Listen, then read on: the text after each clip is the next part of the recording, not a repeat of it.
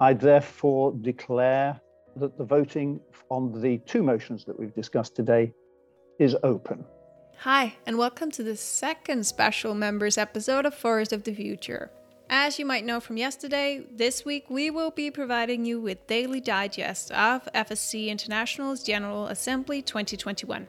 In this short podcast format, we will give you a recap of what happened on the second day of the first ever virtual General Assembly of FSC, and we will give you an overview of the topics covered in side meetings, which we also thought would be relevant for you to know about.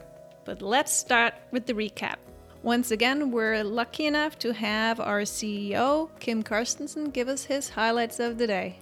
This was very much a day of governance discussions. So discussions about how FSC can best involve its members, engage its members in decision making and discussion. So we had discussion about several motions that were about that and a lot of opinion given. It's not a small or easy thing to just change that, but I thought we had some very good discussion and I was really happy to see the engagement of the members in that topic. The second thing I would mention is that we had a side meeting today about a topic that I think is crucially important for the organization, which is supply chain integrity and what we have done with a motion that was approved in 2017 to implement it. And this came on a day when an NGO called Earthsight had sent an open letter to the board criticizing our work on supply chain integrity. And I thought that the discussion there and the demonstration of what we're actually doing was quite a convincing response to the criticism that we're facing.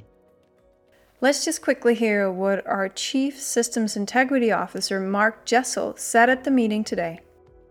I think it's quite important for us not to overblow the impact of this dynamic. The thesis is that because there is a commercial relationship between certificate holders and certifying bodies, that it could somehow impact on the integrity. In the overwhelming majority of cases, certifying bodies rely on integrity as being part and parcel of their business model. I worked for a certifying body myself for 4 years. It would be inconceivable to forego integrity for the sake of commercial benefit. Having said that, we are aware that in certain parts of the world and in certain instances, there are issues and there are particular relationships within certifying bodies that need attention. We are monitoring, we are certainly looking at different models that exist around the world. We don't feel that there is any particular need for us to rush into changing the model that fundamentally works. Where there are instances of it not working, we address it through our risk-based interventions approach. And then let's get back to Kim's final and third highlight of the day.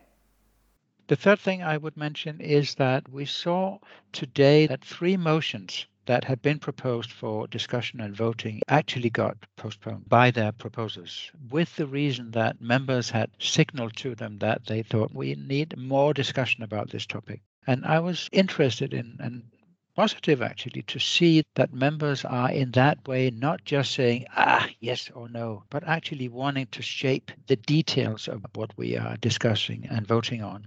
I think it shows a maturity in the membership that we're not just going to approve whatever gets put in front of us. We had another very interesting side meeting today, which was about whether or not to start what we call a learning project about genetic engineering in forestry. There are many people in the organization who are strongly against doing anything with genetic engineering. Others are more open to it and more positive. I thought the discussion today showed that the membership is divided, of course, but at the same time interested in actually understanding what is it that we could learn from engaging in that conversation.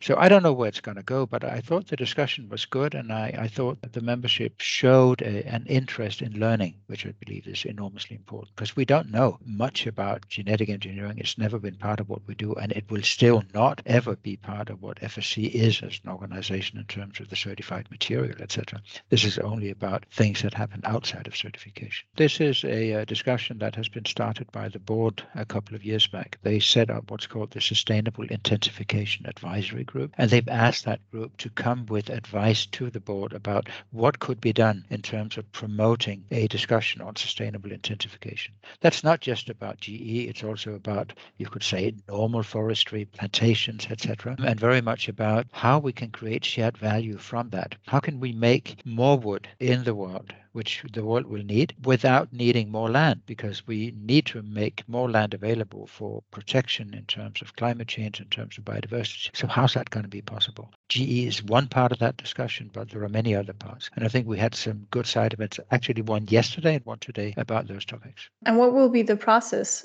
in that discussion from here on? Because that's not one of the motions. The process will be that the Sustainable Intensification Advisory Group will think more about this. It will look more at the proposals that have been developed, and then it will provide advice to the board in terms of, should we start a learning project? Should we take other initiatives? What is the thing that we could do in 2022 onwards? So that was today. What about tomorrow? What should we be looking out for tomorrow? I am really looking forward to tomorrow, because I think tomorrow is going to be a day that is very much about looking forward for the organization. We will have discussions about motions on climate change, which is going to be extremely important for us going forward. We'll have a discussion about FSC on the map. So how can we move forward to actually get more maps of FSC certified areas and using the tool of maps to actually understand much more about what happens in those forests. We will also have a side event about what have we learned about remote audits over the past 2 years when we've had to do that. So it's very much about technology. It's very much about relevance for the organization for important agendas. A second thing I think is very interesting is that we will hear from the FSC Indigenous Foundation, who are having a side event tomorrow about what is the role of Indigenous peoples in terms of protecting Mother Earth. How can they work with FSC, and how can FSC be a tool for them? I really look forward to that as well. Sounds like an interesting day coming up tomorrow as well. I think it will be very, very exciting, and I think it will teach us a lot about what are the opportunities and tasks, obligations, you could even say, for FSC going forward. Thank you very much for your time again today, and we'll talk more tomorrow. You're so welcome. Before we wrap up today's update, here is an overview of the interesting side meetings that also took place today. Kim just spoke to 2 of them, but let's just do a full recap so we all have all of the content. As Kim mentioned, we talked about system integrity in FSC, but we also covered the use of Earth observation and GIS in FSC. There was also vivid discussion about genetically engineered species and how we might learn more about them. But let's start first with FSC system integrity. At the General Assembly in Vancouver in 2017, members raised concerns about the integrity of the FSC system, and they passed a motion called Motion 61, which mandated FSC to conduct an independent study of the credibility threats of the FSC system and the potential solutions. As a result of the study, the FSC organization has worked on implementing a set of priority principles and actions. During the side meeting, the FSC system integrity team presented how FSC is transitioning from a reactive to a proactive approach towards verification of products carrying the FSC logo. The first step towards this was an increased fight against false claims through both more manpower and improved systems. However, to address the actual root of the issue, FSC is piloting how we can use compliance-based tax solutions like blockchain. This is a pilot currently running, and the first phase will conclude in November 2021, after which a full rollout is envisioned. FSC will also be piloting ways of using wood identity technology systematically in certain supply chains. Throughout the event, the FSC Systems Integrity team sought to demonstrate how the Motion 61 from Vancouver in 2017 to a large extent has informed the system integrity plans for the future. During the second meeting of the day, FSC's strategy for Earth observation and the use of GIS was presented. At the meeting, different uses of GIS was showcased, like mapping, analytics, monitoring and evaluation, and impact measurement, amongst others. The aim was to present how technology could be used to analyze and communicate the benefits of FSC certification. The meeting also included a discussion of the potential risks and benefits of requiring mandatory submission of detailed maps of the FSC certified forest areas. Such a requirement for mandatory shapefiles is the core focus of one of the motions of the week, Motion 61. If you're interested in learning more about this motion, it was actually covered in length in episode 28 of this podcast, which was released just last week. The third side meeting of the day ventured into the discussions of genetically engineered species. Today, genetic engineering is not allowed in FSC certified forest or in FSC certified products, and FSC has no intention of changing this ban. However, companies certified to FSC are allowed to research genetic engineering outside their FSC certified operations. Under specific, today's meeting was an invitation from the FSC Board of Directors to members to let their voices be heard on the topic. Genetic engineering is a controversial topic and FSC lacks sufficient knowledge. The FSC board is therefore considering opening a learning project where FSC companies can apply for extended field research outside FSC certified areas, and this still naturally would have to be in compliance with the requirements of the FSC policy for association.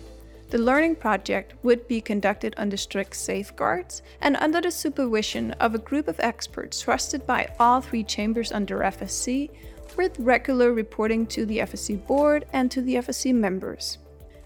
After the learning project, which is anticipated to last 3 to 5 years, FSC would compile the learnings of the project and present them to the membership.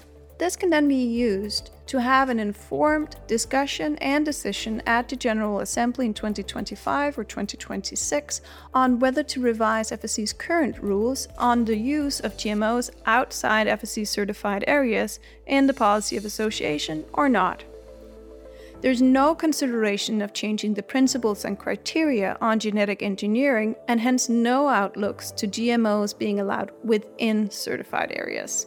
The topic is a rather complex one, and FSC therefore counts on the advice of its memberships to guide which direction to follow.